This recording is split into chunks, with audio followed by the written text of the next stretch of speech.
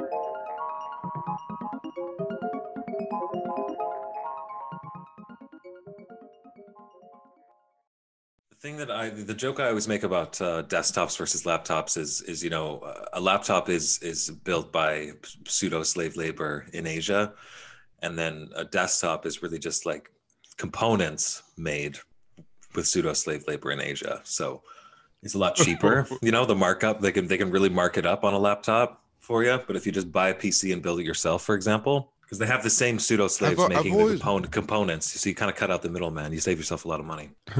I've always wanted to build a desktop, but I've just never gotten around to doing it. But I know it's not as hard as a lot of people think. Well, it's not. I remember a friend of mine put it really well when he said that all the pieces that if something doesn't fit, it doesn't go there, and if it fits, it goes there. Like they make them so that you can't really like mess it up, because like if it snaps in, that's where it should go. So you just kind of like look and see. But that's really helpful, actually. Yeah, exactly. I mean, because if you think about it, like of course that's the way it works, right? You like look at the different parts. You're like, this looks like this goes there, and you plug it in, and what do you know? They designed it so that the parts that fit together are the parts that need to fit together. I actually had an idea earlier today, and this is very like the exact kind of idea I have on like a Christmas Eve, where I'm like despondent and like anti-consumerist. It's like I want to make like a game show. Started off, I was thinking, because I moved my computer for this recording, and I was thinking, and I only had about 10 minutes to do it, but I knew I could do it, pretty efficient that way.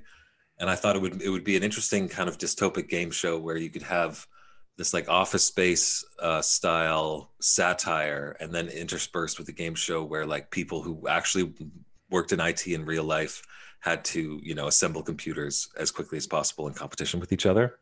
Oh yeah, that sounds so obvious. I'm shocked it didn't happen. It sounds like I mean, I guess it's not that obvious since no one ever made it. But when you say it, it sounds like, oh, of course that'll be a great show. Well, like if you know people in IT, I mean, I think really to make it work, you'd have to have the satirical element, where you have like the host would be someone who's just like an annoying boss, middle management type, who's just like, well, I don't know anything about computers, but I know you guys know how to do this stuff, so go do your thing. Yeah, I think you're right. I think it has to have some kind of lowest common denominator element that people can latch onto because, like, for example, that show where people built robots, even if you're bored by the um robot building technical part, you can at least enjoy watching them fight. They used to be the show where two sides had to build What was a that show fight. called? BattleBots? That was like Yeah, some I of the think it finest television ever put to screen. yeah, it was pretty good, even though it got old fast if you watch too much of it. Like when you saw like 2 episodes, you were pretty much like I remember I really liked that show, but then like I tried to watch like a binge of it, and I'm like, okay, I kind of get it now. But No, eventually, it's just these stupid robots just like trying to get underneath each other or whatever. Yeah, it's never gonna be like an amazing like I think those robots that they have now where they are really creepy and they have legs and they run, I think you can probably get a really long running show off of that. That's interesting. Like, Yeah, like now for these sure. robots are crazy looking. They're like dogs and um four-legged weird things. But yeah, I mean back Yeah, all then it those was Boston like Dynamics robots. Yeah, you did a show yeah. with those. I mean, that would be like the number one show in America. That would be Oh, The Masked Singer. Yeah. yeah, it would be. I mean, but these things were like broke R2D2s. They were really kind of they got lame really And like fast. But the idea was and great. The idea the was contest the concept was great. the concept was amazing, and they really executed it with a lot of gusto. They went all in for sure. Didn't they have the guy from like Red Dwarf host it? Um, I I can't think. remember, but Yeah. I mean, probably. Yeah. It sounds like if they didn't, they should have because it It sounds was like a good very idea. it was very British. In case anyone can't tell already, we've got T from the Champagne Sharks podcast on tonight's episode of Night Rule. We're on episode 8. If you haven't listened to Champagne Sharks, I cannot recommend it enough. It's honestly like probably my favorite podcast right now. The Oh, last thank little you. while. So I think you guys have a lot of great discussions on pop culture, a lot of good psychology, history, obviously talking about race a lot. Can you maybe like for my 5 listeners give them like a quick intro into your show? I'm sure by the time this airs, there'll be a lot more listeners. People are home starved for content. So so Yeah. you're launching at a great time. Yeah, the show is about well, it's kind of interesting. It had an early conceit, but I feel like it's kind of drifted from it. So I'm not even sure what the show's ultimately about. But we kind of created it to be like a show about race, but that is not like other typical shows about race. Because I feel like most popular shows or books about race are kind of written for the white or non-black gaze, depending on who's being covered to, you know, explain it to not white people. I mean, to explain it to white people, but the idea is that it treats uh, white culture and history and everything as the default and normative, and is trying to explain blackness with whiteness as a frame of reference. And we thought it'd be interesting to do a show that was explaining white culture and white racism to non-white people, and challenge the idea that white people are you know raceless or cultureless, that they're just like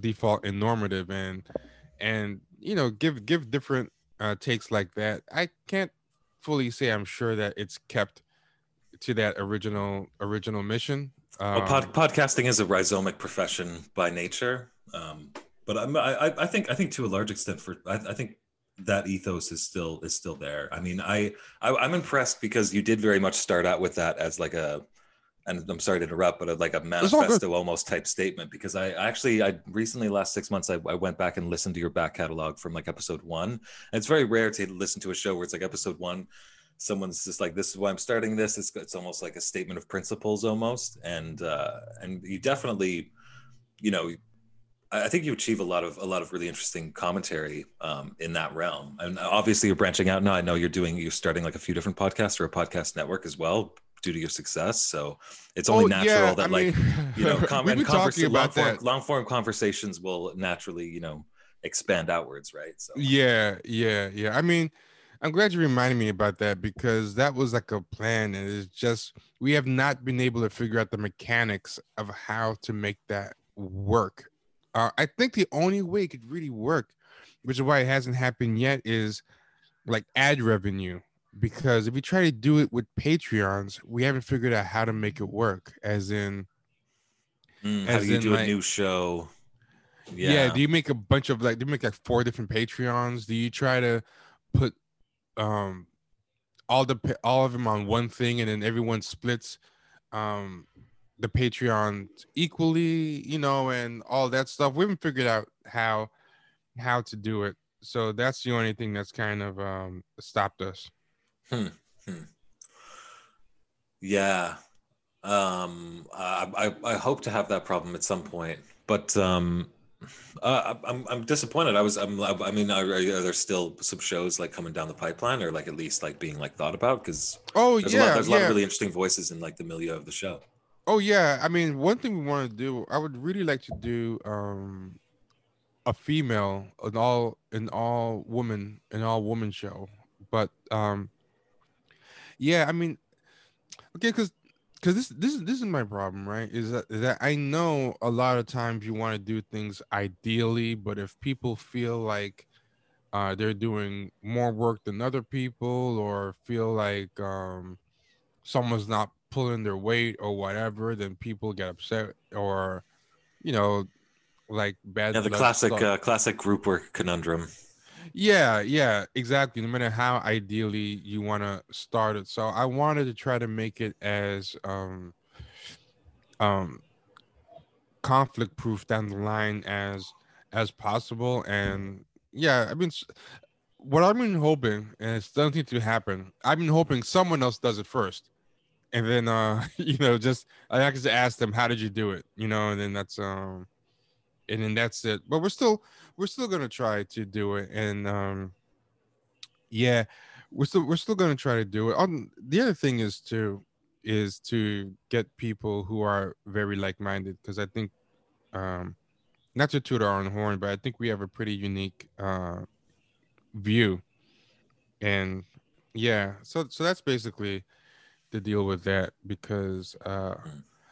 I feel like there's so much homogeneity in voices out there, and they don't have to think like us, but I think they have to have at least the same intellectual curiosity. Like, I would like a diversity of thought, just as long as you've arrived at that diversity of thought by being intellectually curious and questioning, not because you just mindlessly regurgitate whatever's going on in your scene or subculture. And you've got some whatever axe to grind. Yeah, it's funny how Yeah. intellectual curiosity. I mean, it's one of the elements, and I'm a bit of a pessimist. I think my theory of history at this point, and this is my couch potato slacker worldview. But I feel like our culture is now in decline. But as it declines, it's going to be a long and slow decline over hundreds of years, and things are going to get more just and more better within that decline. I don't know what happens after that. Meteor, aliens, whatever. Well, you But know what? That's kind of optimistic, because even if you think culture is declining, if things are going to get better, I feel like that might be a worthwhile sacrifice. yeah, right. By better, I assume you mean like in terms of equity and justice. Yeah, and just eventually people are just going to chill out a little bit and be like, you know what, like it's all gonna go to tits up soon. So let's just like relax a little bit, you know. You Yeah, give people, give people some money and mm, education and some healthcare, and we'll just watch. We'll all sit back and from our beachfront, enjoy the decline. and as like the star collapses on itself or whatever it is. Yeah, I can respect that, because I feel honestly that that is kind of ultimately optimistic, because I feel like It's like the only form of optimism I can arrive honestly at this yeah, point. yeah. I mean, I'm I'm very disturbed with the decline of culture, but if I could be convinced that there's a greater good, that's happening, I could be okay with it. I think it's a worthwhile sacrifice, like I guess my I guess my issue is I'm not convinced that things are getting better, because I just feel, but my problem is because I'm looking at social media too much, and social media is never a good place to find the best of what's happening in humanity at any given moment. So Well, and then on that topic, actually, I think you've probably like because I've been hearing your commentary about Twitter, and the various like kind of commentators within it long before I joined Twitter. Like I joined Twitter when I started podcasting about a year and a half ago, just to promote the other podcast. yeah, And I was quickly kind of shocked at like how well it kind of plugged into my inner like matrix, like I call it, like a casino if it was run by like the Borg. So because I mean, even just like looking at the analytics of like your tweets and the engagement data, it's just like personally, it's so easy to just get caught up in it. But just the yeah. personalities on there, it's really bizarrely like horny platform. Um, You said I got like bizarrely horny. bizarrely horny, yeah. Yeah, And then yeah, people just like all kinds of like I don't recommend it to anybody. Anytime anyone asks, I say don't join Twitter, but yet I'm on it like a couple hours a well, day now. it's kind of weird. I'm very pessimistic on it, but I still go on it a lot. Like I've gone on it less than I used to, but even if I tweet less, I am still occasionally falling down a rabbit hole or doom scrolling at night. Uh, so it's like, I mean, there's this, I think the problem is that I think keeps people on it is the whole FOMO thing, the fear of missing out, where you get worried that something good's gonna happen, you're gonna miss it. And I think you spend more time scrolling nonsense or mindlessly scrolling than actually doing anything meaningful. So it's like the middle ground I've been trying to go for is to try to only go on to Twitter with intentionality. Like if I have a thread I want to do, or if I want to say like spend 5 minutes catching up on the news, or look for commentary on a specific subject that's happening in the news and see what people are saying about it, or DM um different people or check my DMs. I try to do that, but I really try to limit the mindless scrolling. I feel like that's where the real toxic stuff to your brain happens. But it's Absolutely. Yeah. I mean, like yeah. that's a gift we could all give ourselves right now to just like make sure that the doom scrolling, the mindless. I mean, one thing I always one change I made that I've always found made a big difference was just never having any kind of like notification on my phone that would like any light that would go on and off, anything that could catch my eye. Like if I'm only going to pick up my phone again with like kind of like what you were saying with intentionality or with like for a reason, you know, Yeah. because it's so easy to get like all the people that design social media are like now like in like rehab clinics in the hills of like Northern California meditating and like trying to like break the habit.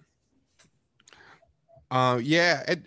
But it's just weird, man, because like I don't want to toot my own horn too much because I feel like by me describing that, it sounds nice. It makes it sound more like I've been able to achieve it than is actually true. You know what I mean? Like I aim for it and I feel like I move in that direction, but I still find myself on a bad day or a careless day.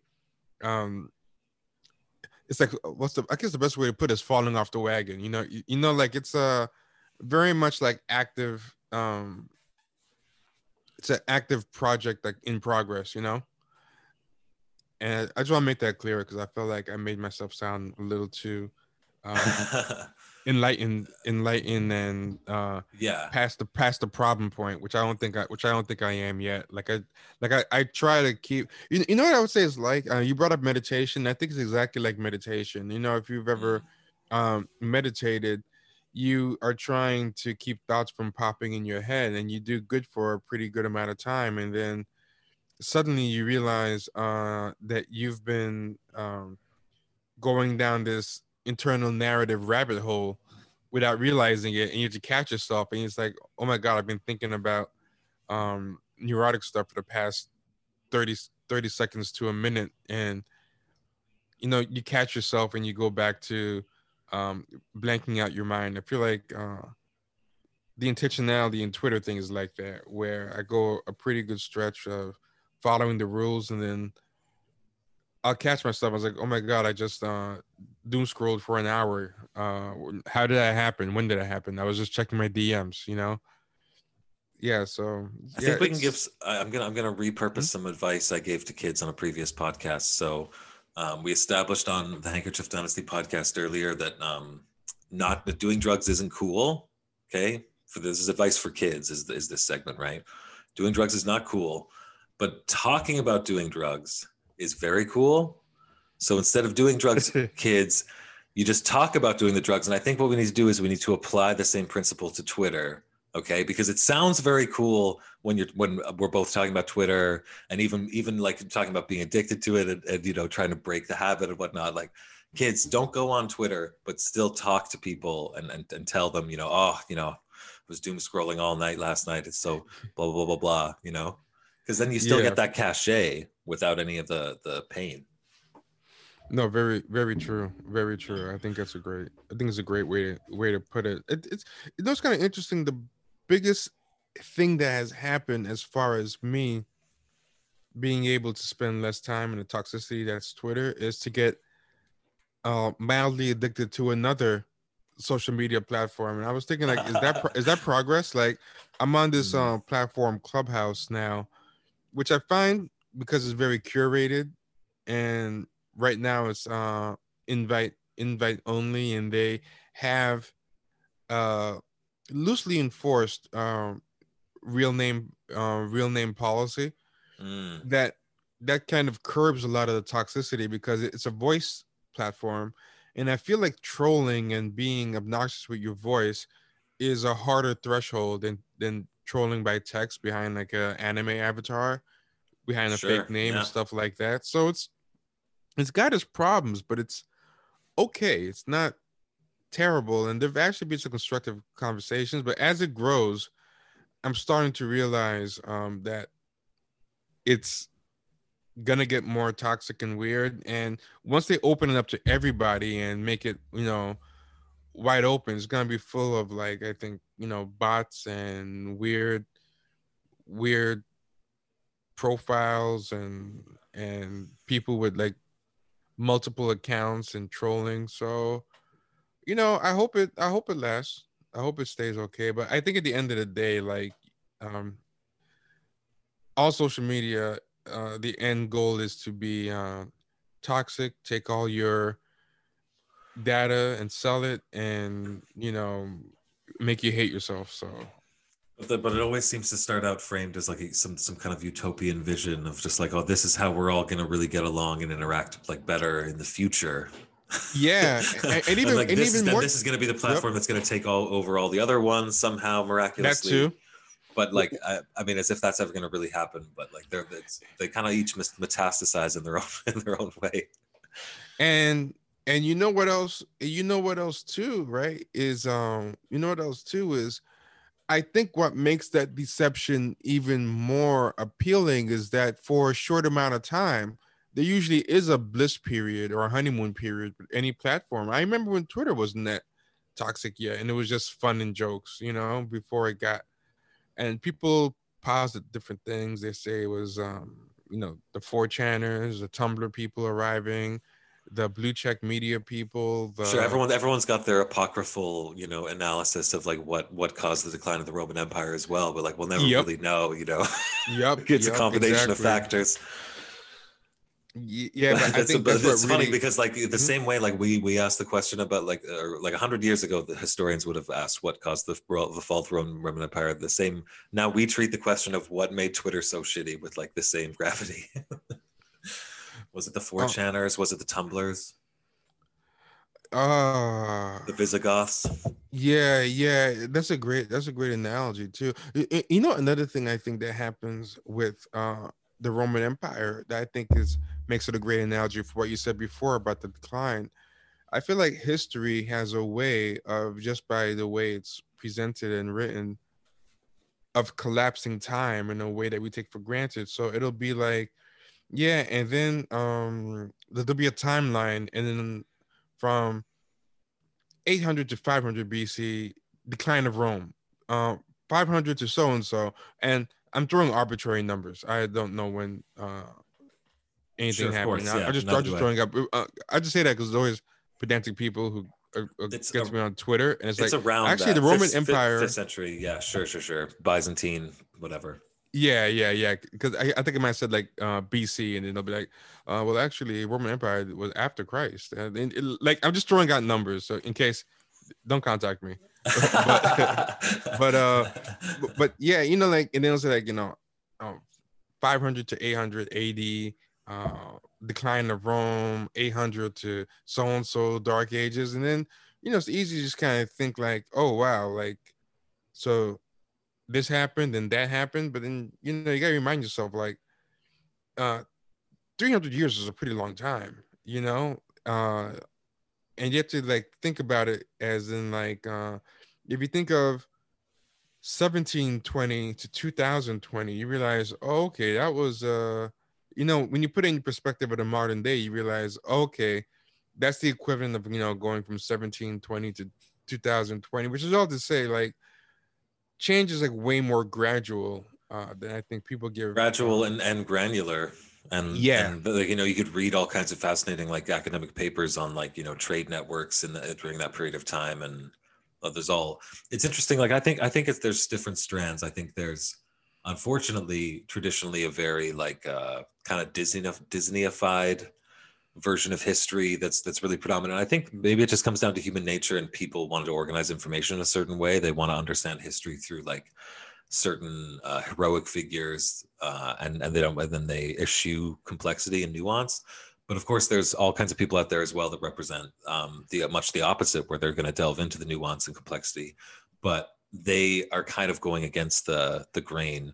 And I feel like it's harder and harder for like historians. Like I think did I hear this on? I think I heard it on your Champagne Sharks podcast. You were talking about how like historians like basically like have no respect currently in society at all, really.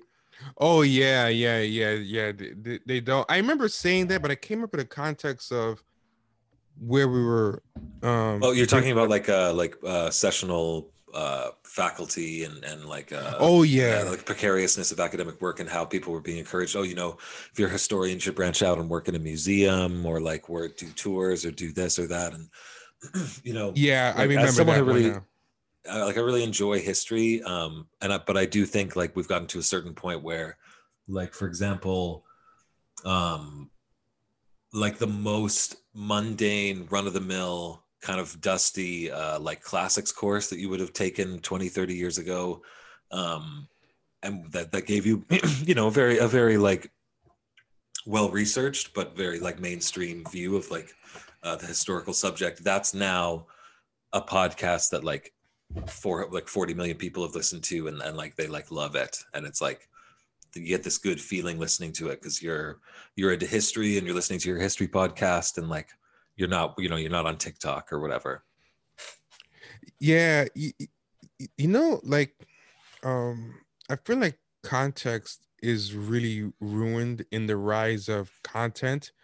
So to the point that even history does still survive as a hobby or whatever, and this current content culture is just an accumulation of facts and homework. And you have people who you'll talk to and they clearly have been gathering historical facts or anecdotes from different podcasts and TV shows that they digest, and the context of it is all wonky and ruined, and nothing relates to each other in a coherent way or is able Yeah, to it's be all tied in. disjointed. Yeah. Yeah, it's all disjointed.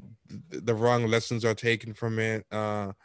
It's not properly tied into the modern day. It's just a big mess, and that's Yeah, something else a I big a realized. big mess with some whimsy kind of wrapped around it, kind of. Yeah, yeah, I kind of winky, kind of, oh well, Marco Polo, blah blah blah blah.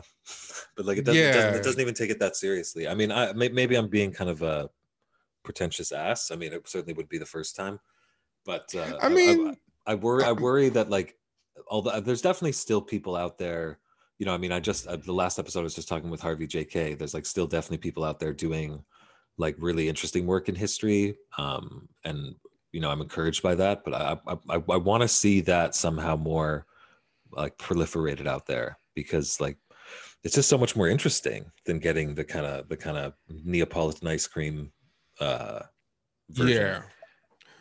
I mean, something you said too, I think is interesting. You said, I don't know if I'm being a pretentious ass, but I'm like, let's say you are. It doesn't mean you're wrong. It's not like a pretentious ass has never been right about something. Like, I always think the idea that, I mean, I'm like that with everything. Like sometimes I'll see something and it's a good point, and then someone will be like, that person is a reactionary racist, right? And I'm like, well, yeah, but on this one thing, like they happen to be right.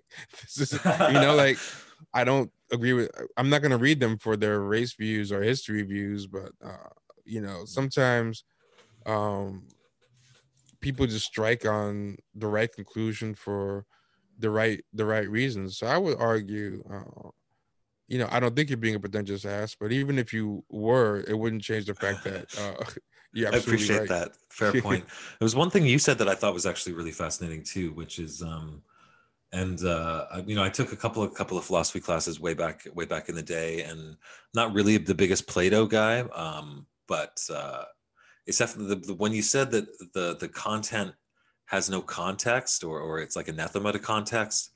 It's kind of disturbing to me, because like, or even someone who is like a Hegelian or like a Marxist would say that like like an object, for example, is situated within a context. It exists. It's made of like matter. You know, it may be tied to more ethereal concepts like social relations, or you know, metaphysics or whatever, in this way or that way, or someone's is an idea in someone's head, but it's situated within a context. But if content is devoid of context, I mean, like, what would Plato say about that? You know, he would say, Yeah, and well, that's the sorry, go whole. on. That's what content. That's what, you know. There's form and content, and if content doesn't have any context, it's just this. It's like a whisper in the air, you know. Yeah, yeah. I mean, that's true, and also I think I should probably re-examine what I'm saying to a degree too, because I mean, the Well, no, I truth of think the I think matter. I think it's quite apt, because I mean, like, if you just take this hodgepodge of kind of info bits that someone's loaded into their brain and then they spit out in a mixed bag. I mean, like, that's what is that other than like a decontextualized, dehumanized like simulacra of like ideology, or whatever you want to call it. It's like not good. Yeah. Oh no, you're absolutely right. But the part of what I was saying that I've been thinking about this, about how to frame it, but it's still like a thought in progress, so I haven't had a final answer. But um, I was thinking of it in terms of how, like, a lot of times white people, particularly like European or American, especially Anglo American, because the culture is so dominant across the world. Anglo American culture, like English is everywhere as a language. A lot of the concepts are everywhere. The jurisprudence model is everywhere. This idea that people think of white America or white Europe as being, especially white England, as being the absence of culture. Like every other place has a culture, but they don't. And one of the things of our show was to kind of say, no, you guys very much do have a culture that's as idiosyncratic and full of positive values, and exist as any other culture. Is just that it's like the air we breathe. It's so omnipresent that people don't really notice it when they walk into a room. Like if you have someone to um, describe the contents of a room, no one's gonna say, "Oh, it's full of air," because they take it for granted. But if you throw a fish out of water, air is gonna be all that it can notice and see. And Mm. I've been thinking like that about context. But this is an unfinished thought, so I don't even really know what the final answer is. But I was trying to think, is contextless any more possible than culturelessness? Of course You not. know, I mean, that's yeah, the what I was just thinking. I mean, you can't. It's something that I remember. I don't know if it was a professor or someone said it to me, or I read it in a book at the time. But it's like you can't. You can never step outside of history as much as you may want to. You know, it's yeah, it's a process that is omnipresent. It exists all around you. So you can you come to increased understanding of things, and change your perception, change your awareness. But ultimately, trying to somehow completely decontextualize or step outside of history is a fool's errand, obviously. yeah, exactly. So I was trying to think, like, when I say like people have no context, am I phrasing that correctly? Even though I think it gets the point across, I was trying to think if there's a better way Yeah, to no, I see what you mean, because it's the same kind of thing where like there's a false neutrality to it, right? yeah. You'd want to kind of put that, integrate that into the thinking a little bit. Yeah, and I don't know what the final answer is. I'm welcome to any feedback on that, either from you or your listeners. Like, that's an example of something you can contact me about. Like, I like uh thoughts like that, because a lot of times, like, some really good thoughts come from guests or people whose podcasts I've guested on, or even listeners. I've had a lot of thoughts that have been stuff that other people have sparked. So I'm always welcome to things about that. Because, yeah, I was wondering, like, can you actually have a truly contextless culture, or is it that people just live in a time of unexamined context? Like, they're creating context, but they don't want to let themselves be consciously aware of them, so that they don't have to answer for them or explain them or question them. Like, I think there's a lot of unspoken context that we have now that we don't allow ourselves to say out loud, or don't allow ourselves to examine too deeply, so that we don't have to answer for them. And I think that's Oh, and kind of I think it's responsible for a lot of like psychic ills writ large, socially speaking. You know, like I think there's a way. I think there's an element to the mind where it understands to a certain extent this kind of unspoken contextness or yeah. contextuality somehow. I mean, I honestly, I've got a lot of different theories on that front, but we probably don't have time for that 3 hour conversation. But finish your thought. Sorry. No, I mean, what you said is pretty much on the money. Like, I think one good example, right, is Mark Fisher's idea of capitalist realism. Where this idea that um you know about capitalist realism, right? I don't want to just assume everything. I don't know if I've actually. Yeah, you should probably remind me if I've To forgotten. be honest, I'll be fair. I haven't read the book myself. I just know the theory from his speeches and stuff. I own the book, I just haven't gotten around to reading it. But it's the idea that Okay, send capitalism. me a picture of the book to prove the veracity of your claim, and then I'll give you full credit and authority to speak on this top subject. Okay, so pending that. I mean, even if I send you a picture of the book, I've already admitted I didn't read it, so I still shouldn't get any credit because Like, reminds me of uh, something my yeah. professor told me once, where it was Mhm. like, I think Althusser was in prison for like shooting his wife or something, and someone was interviewing him, and he was like, "Look, dude, like I never even read that much Marx. Okay, Marx, okay, like it's fine, like whatever. I was just pretending." Yeah, I feel a lot of people. I feel a lot of people haven't, which is funny. But I only say that just so that if I butcher anything, people understand I'm not claiming to be a authority on the premise. But the way I understand the premise is that capitalism is so normalized, and it's the only system so many people have known for generations, that people literally can't imagine a Oh system yeah, or a of course, world yeah. outside of it. So all their solutions, all their whatever, it's kind of like they can't step above the system to look at it, from the outside, because they can't even conceptualize a world without it. And he calls that capitalist realism. And I was thinking that is right, but I think it might be a symptom of like another type of realism, which is the realism of everything worth saying, everything worth doing, everything worth discovering and thinking has already happened. So people can't imagine a new anything, not just capitalism, but anything. People think that the only thing left to do is refine. Like there's nothing to discover, there's nothing to invent, there's nothing.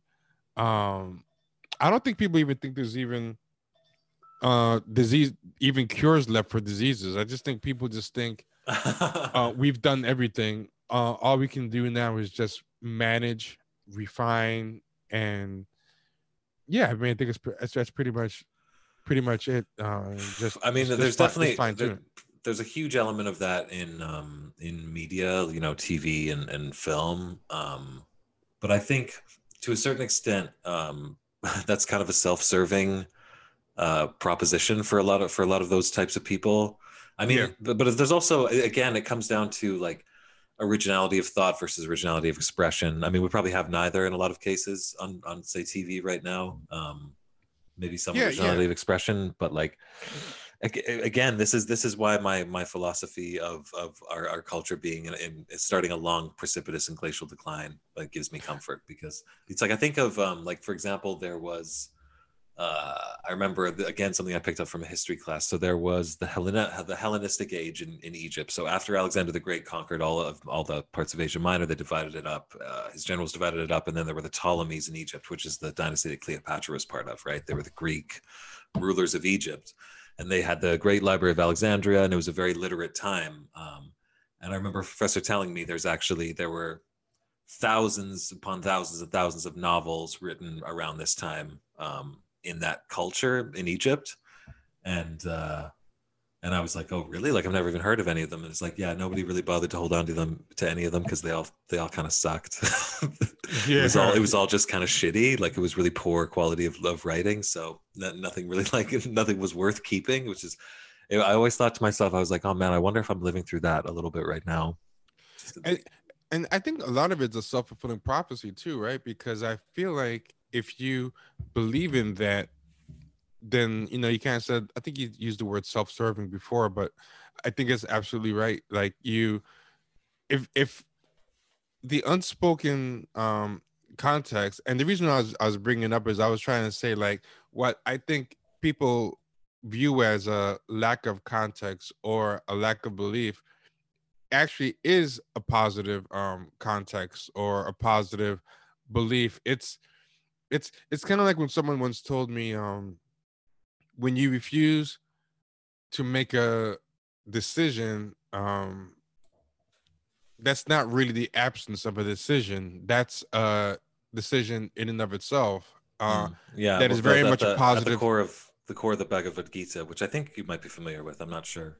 I'm not. So by all Okay, means, sorry. Go ahead. Go ahead. enlighten me. No, no. I could say you can enlighten me, but um, or if you want to enlighten me later, you can. It's up to you. Well, I still But have to ask you for. I know I can start the wind down procedure. I know we might have another 15 minutes or so. I want to be sure your wife has a bat signal prepared, which she needs to pull you oh yeah, away for eggnog. yeah. She does if she needs me. Okay, cool, cool, It'll be cool. fine. Okay, okay. So you know what? Let me just wrap up this thought really quick, and then you can either inform me of the Bhagavad. I was You messing can with just call it the pronunciation. Gita. The everyone calls it The, the Gita, I yeah, think. yeah, Yeah. yeah. Is you could inform me on the Gita or move on to another topic. But what I was just gonna say is I'm starting to realize that what I'm calling a lack of context or a contextless culture, I'm starting to realize that there is a positive value system behind it. Just the same way as the person who makes no decision has made a decision to not act. That's actually is a positive choice. There's no such thing as a cultureless world, a decisionless world, a contextless world. And I'm trying to more evaluate it as in what it's probably more that it's not a world of contextlessness, but a world of um, deliberately not questioning or examining the context that people are choosing to live. Like people, I think, are very much choosing to live unexamined lives and choosing to not let themselves be aware of the context in which they're living because they feel powerless, I think, to change them. Absolutely, yeah. Yeah. So what's the point of even trying to question or figure it out? It'll just be too depressing. So like, the Just let context me is, enjoy my Star Wars, even if it's not that good, you know? yeah, exactly. But I think people are making conscious choices and um contextual decisions to a degree that, even they're not appreciating. Yeah, and it adds up. I think it all adds up. I mean, I've got so many directions I could go here. Hold on, my mind is it expands While like you're a thinking root, of that, like a potato. yeah. While you're thinking of that, I'll throw out an example, right? Like when people are just, and we use the words mindlessly. It's a word I use a lot. People just mindlessly doing, what, boosterism of like Disney, Star Wars, and all these different shows and everything. And you say something bad about it. Um, and you say something bad because um uh you're applying, like, context and deeper thought, and you say, well, this kind of sucks. It ruins the arc of Star Wars or the original intention of Lucas. Just to give an example, someone will go into your mentions and on Twitter and be like, "Shh, let people enjoy things," or "Stop being a fuddy duddy," or "Stop being a hater." And I would say, "Oh, people like that hate context," But I'm like, no, that is its own type of context. It's a context of, I have nothing left to enjoy. This There's nothing to look forward to. So I've given up on thinking things could be better. Like things can't be. I'll give another example, right? Uh, Liberalism. For a long time, I've thought of liberalism or centrism as being devoid of values. Like, these people don't believe in anything. But if you look at them, the way to get mad at Bernie Sanders and get mad at Trump, they do believe in something. Like their wishy-washiness is not an emptiness of values. It's a emptiness of believing that things can get better, things can change. But Yeah, it's very much a positive belief, one that they will get angry about. That's why I love the term. Someone started saying it, and I don't know if it was tongue-in-cheekness that was accidentally deep, or if it was intentionally deep thought, or what. I don't know if it was intentional or struck on accidentally, but people started using the term radlib, like radical liberalism or radical centrist. And I think it was meant to be like ironic, tongue-in-cheek, because they were right. saying, oh, they don't believe in anything, so calling them a radical liberal, radical centrist is like a ironic own. But I think it may actually be very apt. I think they are and can be as radical as, the worst reactionary or the staunchest tanky. That's really interesting. I hadn't heard that term before. I think there actually is. I think there's an element there because I actually think part of that is fueled by a certain segment of the population just being frustrated that like true centrism is not really like represented, in spite of the fact that we have this kind of bizarre non-ideology of neoliberalism that is governing like the whole globe. Like I feel as though it Wait, does come did you down call to it? kind Did of, you call it a non-ideology? well, I mean, in terms of, I mean, I call it that because I think of it as, the government basically looking to business and finance and saying, look, guys, like you just, you got it, you got this, which I You which I see, view as, but again, I mean, I'm not saying yeah, it's, I mean, I call it, it's kind of a surrendering to the ideology of another. So I guess it certainly is an ideology, but yeah. See, that's exactly what I mean. The dilemma I'm having uh is it a non ideology, or Is it a positive ideology of I mean, it could not be something caring? like I'm sure you're from maybe you're familiar with this concept in psychology of learned helplessness. Mm-hmm. I think it could be something akin to that. Like I feel as though because I'm what like in my late 30s now, so I grew up very much like after the 9/11 war in Iraq in that era, and I feel as though for that generation who grew up with things such as the memory of Vietnam and including the Vietnam War protests and that war ending, and then the end of the Cold War. It was a much more hopeful. There was a much more hopeful kind of zeitgeist to the '90s, even with things like Kosovo and whatnot. Um, and then when Iraq happened, and when anyone who was involved in the anti-war movement at that time, I feel as though basically would have come out of it in say 2003 2004 feeling like ultimately you know what like we can't stop horrible things like destructive wars of aggression from happening, and we have to if and I feel like in my gut instinct is that that's when people started to turn to see, okay, well, what can I change, what can I control, what can I affect? Oh, well, I can make this person feel guilty about this, or I can focus, like, everyone got super into food at that time. Yeah, yeah. There were a Uh, million different things. I mean, can you expand on that a little bit? I'm interested. Well, I mean, Do you have more to just expand on like that? because the, if you look at things like, um, if you grew up in the '80s, like let's say you were born in the '80s, late '70s to mid '80s, you would have had your baby boomer parents who were trying to be nicer than like their parents probably were to them. Let's be honest, like generationally, that's just kind of how that vibe goes. So, um, as long as you didn't have any kind of like economic issue or other issue affecting your childhood, you probably grew up in a world where you're like, okay, well, there's still this Cold War going on. There's Red Dawn and movies and James Bond, but like, and it seems like there's stuff going on, and then it's like, oh wait, the Cold War is ending.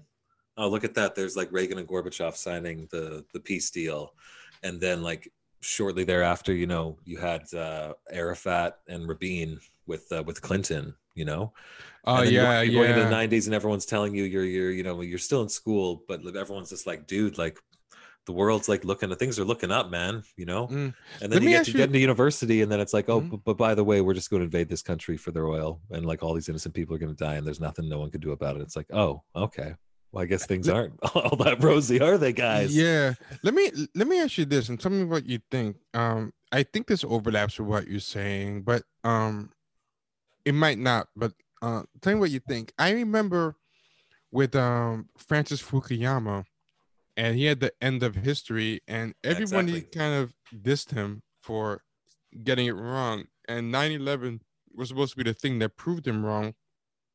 But as time goes on, uh, and this is a case where I haven't read the book. Instead, I've read everyone's summary of the book, so I might be getting his thesis wrong. But the longer times goes, I think he might have been right as far as describing the dominant mind state in the world today. Which is things can't get better. Like history, I think the idea of an end of history is not that different than what I was thinking of as far as expanding capitalist realism. This idea that all the ideas have been thought, all the conflicts have been set in stone. All that remains is to just refine and manage them, and no new thoughts, no new concepts, nothing is like I think capitalist realism. I think end of history or Fukuyama is not totally wrong as far as describing the idea of how a lot of people approach approach the world. And I think um very much modern liberalism is a sense of that. But to give an example, I was there was a guy who was talking about, again, the example of Star Wars, but this is recently in my head, so that's why I keep bringing it up, because it recently happened to me.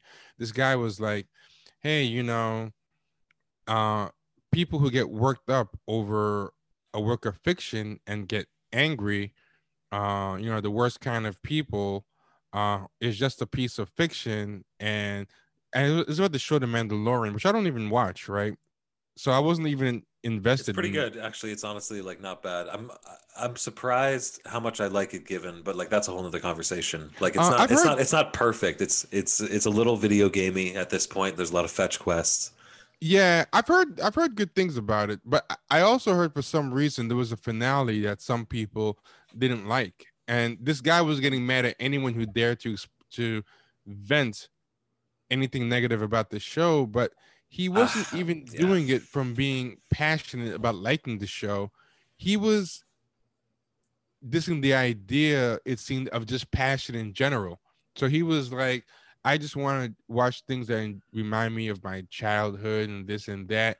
And if you've had if you've had any like strong thoughts to the point that you're analyzing and saying negative things about the show, you need to get a life and all this stuff. And then I responded because that really kind of bothered me, not because I had any particular thoughts about Mandalorian. I haven't seen it.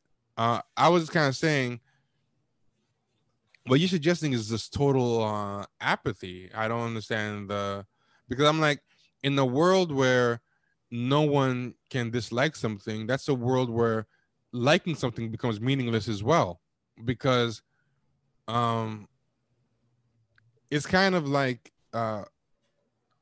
pain. Like you can't cut off your ability to feel pain without cutting off your ability to feel pleasure. Like the idea that you can only numb yourself to pain but still somehow feel good sensations, that's not how things work, you know. So it's like if someone puts anesthesia on any part of your body, you won't feel pain, but you also won't feel anything good either. Like, you know, if someone put anesthesia on your penis, if someone kicks you in it, you're not going to feel anything, but if you try to have sex, it's not going to feel great either. And emotions are like that. You Mm. can't numb yourself or cut yourself off from bad emotions without constricting your ability to feel good emotions. So I was like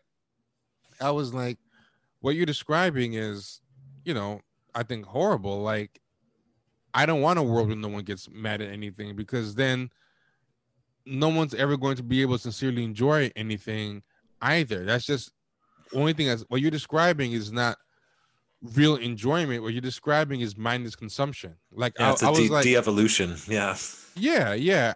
I was like, you being against anybody feeling anything negative about a show says volumes to me about what you're passing off as your enjoyment of the show, which is that um It's I don't trust soothing. your It's just a soothing, some kind of, yeah yeah. yeah. The show to you is anesthesia. It's not positive feeling, and some people confuse that. That's what drug addiction is. Drug addiction is confusing anesthesia with actual positive emotion. Like you want so bad to not feel something bad that you cut off your ability to feel something good and replace it with anesthesia, and then tell yourself the anesthesia is the actual positive feeling, you know. And when I was saying that, I kind of realized like they didn't care.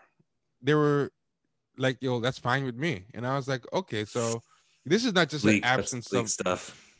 yeah. I was like, this is not an absence of caring or belief. Like this is a positive value. Like anesthesia is their positive value. That is their context. That is their belief system. But this is what was interesting. Despite the fact that they were getting um angry at me over no, despite the fact that they were criticizing the idea of getting angry at a fictional show, as I stood my ground, they were all getting angry at me. So they were like, you know, well, it's stupid to get angry at a fictional show and blah blah blah. And you guys are people like you suck and this and that. And I'm like, okay, you're saying that it's silly to get angry at a fictional show, but you're getting angry at someone's opinion of the fictional show. So you're still getting angry. So, you know, you believe in something yourself. Like, you're not being, like, if you really didn't care, Like if you had true apathy, have you wouldn't care if I liked or disliked the show or anything. But I feel like first off, I feel like people like that, they don't really sincerely believe, like they No, they don't, the statements don't match the yeah, behavior. the statements don't match the behavior. But also I think someone like that, if you like the show too much on the merits and in a well-reasoned way, I think that would probably upset them too. Like if you were like, I love this show, and this is why it reminds me of a long history of Republic serials and the old Flash Gordon, and it ties into Joseph Campbell's monomyth, and he said all this stuff. I think that would bother them too. They'd be like, get a life. Like it's not that deep. It's just fun. Like, why do you have to ruin Mm. good things by overthinking it? And I was like, they're not really mad at they're not really mad at the anger. They're mad at any strong, reasoned,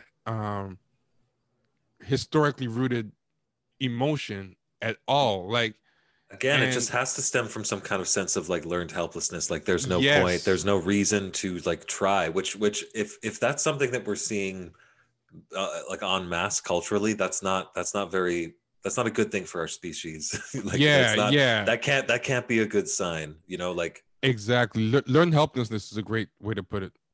well, Yeah, yeah, like totally. for anyone who maybe doesn't know, like the way I was introduced to it was the experiment was something to do with like an electrified pen with animals, and it's a horrible like these are always the most horrible stories of these Oh experiments you yeah, hear. yeah. And it's like they would electrify it and zap these animals, and at a certain point, if the animals knew there was no way for them to avoid it, they even if they could leave the pen, if they had been trained to think that they couldn't avoid it, they wouldn't jump out.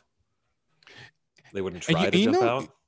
this is a great example of what I was saying about how great ideas come from conversation and stuff, because I think in the course of this conversation you've given me the answer to my question, which is like, what is the positive context, what is the positive value? And I think it's learned helplessness, and I think you've put a name to it.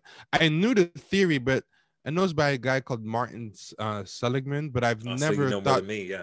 yeah, I've never thought to apply it to this. And I think that's the positive value of liberalism. That's the context. That's the positive context that's masquerading as a lack of context. Like the Mm. context is a context of learned helplessness. The positive value believed is a positive value of learned helplessness, even if they haven't consciously articulated to themselves, I believe in learned helplessness, or hey, like if you were to ask them what their explicit or conscious belief was, none of them would say, hey, I believe in learned helplessness. That because I think to admit that to themselves would depress themselves even more.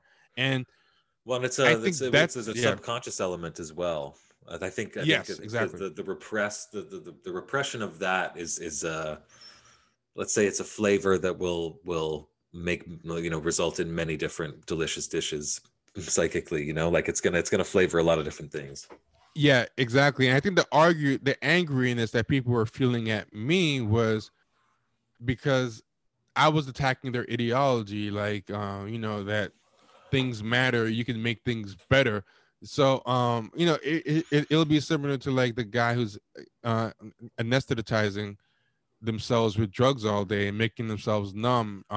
They may not care about anything, especially while they're high, but if you take away the drugs, suddenly they'll find that emotion and get angry. Or the closest thing that um looks like love or positive value in their lives is their quote unquote love for drugs. You know what I mean? I think that's Sure. probably what these people's relationship to learned helplessness is. They have a learned helplessness or a numbness to everything except the idea of learned helplessness. Like learned helplessness is the only thing that they're willing to have any expression of love for Well, or and willing to work up Baby any anger Yoda, for. and Baby Yoda and Chewbacca and whatnot and all those things. I mean, but stick with me, and but I'll be happy to provide more, somewhat but Baby insightful, but Yoda, like kind of like deeply depressing, maybe a little bit but Baby insight. Yoda and Chewbacca, right? I'm gonna build on what you said. I think you made a great point. To them, they are totems of learned helplessness. That's what they like, even about those things. Those things are embodiments and symbols of learned helplessness. The same way the Virgin Mary statue or Jesus on the cross is like a symbol or an emblem of man. I think Well, it's but a I mean, religion. at least Yeah, the medieval Christians would have had, some nice songs and singing and dancing. Maybe if they were lucky, their yeah. priest would molest them or something. There was some joyfulness. There was some joyfulness to the pageantry. They're like, okay, we got to go through the motions, but it's fun. It's fun. But I feel like that there's no joy in the emotions now. It's just like, That's oh, a great. Yeah, that's a I great got to point. go get the new toy for the kid who wants this, and oh, yeah, every year. But like, it's Yeah, not. that's a great point. Yeah, It's kind of that's. yeah.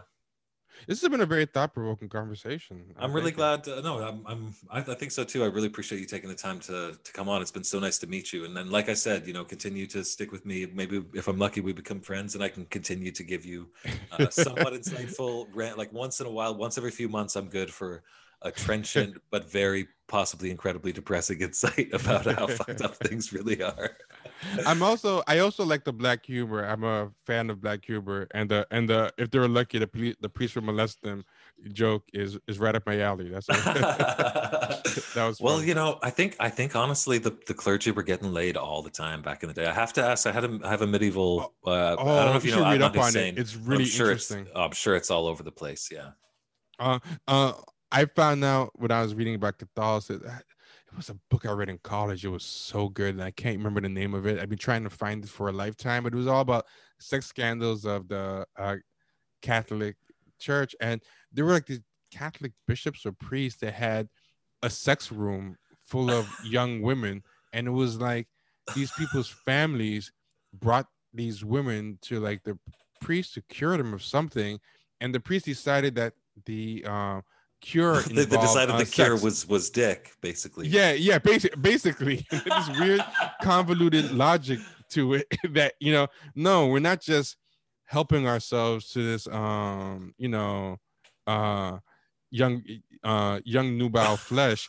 There's a loftier rationalization to this that just happens to evolve ejaculating for us, and it was just Well, I mean, see, insane story. even dirtbags were more innovative back in the day. Like that's like, but that is kind of one of the law. Like I'm very interested in the history of religion and spirituality, and I'm respectful of religion. I found it very interesting as a subject. But like ultimately, I think one of the laws of religion is at a certain point, someone's going to try and like sleep with your wife or daughter and say God told them to. Like that just seems to be the direction these things go, especially like, certainly in any cult. Yeah, and I think it's no coincidence that like I don't know if you know who like Chuck Wendig is or No. um oh he's someone who writes for Star Wars and Marvel, but he hangs out with the Hamilton guy, but he's also like a super shit lib. Like what I was gonna say is like I feel like it's not coincidence that a lot of the people who write YA and write for Disney or are like part of like the access shill media are also super centrist libs. Like I think all of that, where there's liberalism, whether it's um mindless consumerism, all that stuff, I think it's all probably, and this is a theory I'm forming in my head as I'm talking to you, because I'm talking to you and you put the idea in my mind. I think it's all symptoms of learned helplessness. I think it all is, whether it's like the 4chan doomers, like everyone's Well, I mean, having their or own like different there's reaction the to it. there's the commentary. I mean, their version of it is like, I don't know if you've ever heard the term like servant leadership, or like it's this idea of like there's certainly a learned helplessness aspect of like, okay, well, how do I actually get ahead in this system, say Yeah, like politically, or as a commentator, or as someone in media, or as a writer for TV, and you kind of know what the kabuki is to do. oh interesting. I just made a note to look up servant leadership after we get off the the call, because that sounds pretty good. I think a good example is Biden and Hillary. Like if you're to ask like people who are very into Bernie, you're to ask them like, why. There's very much a belief that better things can happen. So there's an idea that so their passion isn't about Bernie, it's about the things that Bernie's espousing, which is Medicare for all, closing wealth gaps, different things, reversing inequality. But if you look at these people who are passionate about Biden, um, there's nothing that Biden's saying that is very into moving the needle in any direction. There's no, it's all about the return to normalcy. I think that's even what he said, like, bring back normal. He has a kind of slogan where it's like, the only thing I'm promising is to bring things back to 2011, not to actually make a better world than we've seen before in any point in history. It's just, Okay, trigger the balloon drop and the cheerleaders, yay, back to 2011. Yeah, exactly. And nothing in Biden's platform they're passionate about, but they're passionate about Biden. Like, it's the same thing. Like they're passionate about the learned helplessness. They're passionate about him as a emblem, as a totem of learned helplessness. And I think you're right. Like, you really did make this more bleak, even though it's a great conversation. You really. Well, that's. I honestly, I have a lot of fun doing it. So. Yeah, you solved the puzzle, but the last piece was putrid. that was the catch. And what's ironic is that people always accuse me of doing that to them. So it's very interesting. I'm glad to give you a break from being accused of that. Yeah, I'll be happy. I'll be happy to take those on. Listen, I know. We said we go for an hour. I think we could probably go. We could, all things considered, I'm sure we could go for another hour if we had to. But just have to have you on again sometime. Really fascinating conversation. And I have to go. I did want to say to anyone, if you enjoyed this conversation, I love your commentary on Hamilton. So check out Champagne Sharks episode 3 for I think it's titled "Why I Hate Hamilton." I think there's a lot of theater nerds that I might know out there who haven't had anything to cheer about. Theater nerds, they don't really have a play to cheer about. It's more than once every 5 to 10 years. So a lot of them, I think, that I've talked to about it, at least, they're still clutching to it and just like, just let me give the songs are good. Listen to Champagne Sharks 3 and we'll set you right, okay?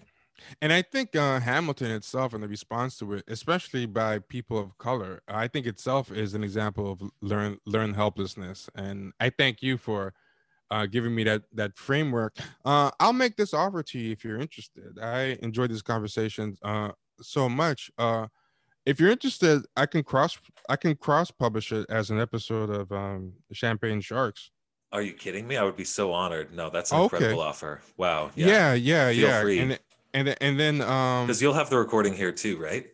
I don't know. I'm not literally a boomer, but when it comes to technology, I am a boomer. So I have no idea. But like I would just put it as like a honorary episode of Champagne Sharks, and hopefully build awareness for your podcast. That would be so great. I'd love that. I mean, honestly, it's just I've been such a fan of you guys for so long that like just getting to talk to you at all has just been a thrill. So I'm just grateful that you were able to take the time. And yeah, I mean, that would be fantastic. I'll shoot you a message with a link in a bit.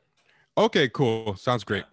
Thank you so much for taking the time to talk, man, and I hope you enjoy the rest of your holiday. And I'm really looking forward to, if you're amenable, when you have time, we can continue the conversation and continue to depress and enlighten each other. All right, that sounds great. And definitely let's do this. Let's do this again. You can come on sometime in the future. I'm booked for the next 2 or 3 weeks, but let's set up something after that. I think it'll be fun. Awesome, dude. Okay, have a good one. Okay, you too. Take care.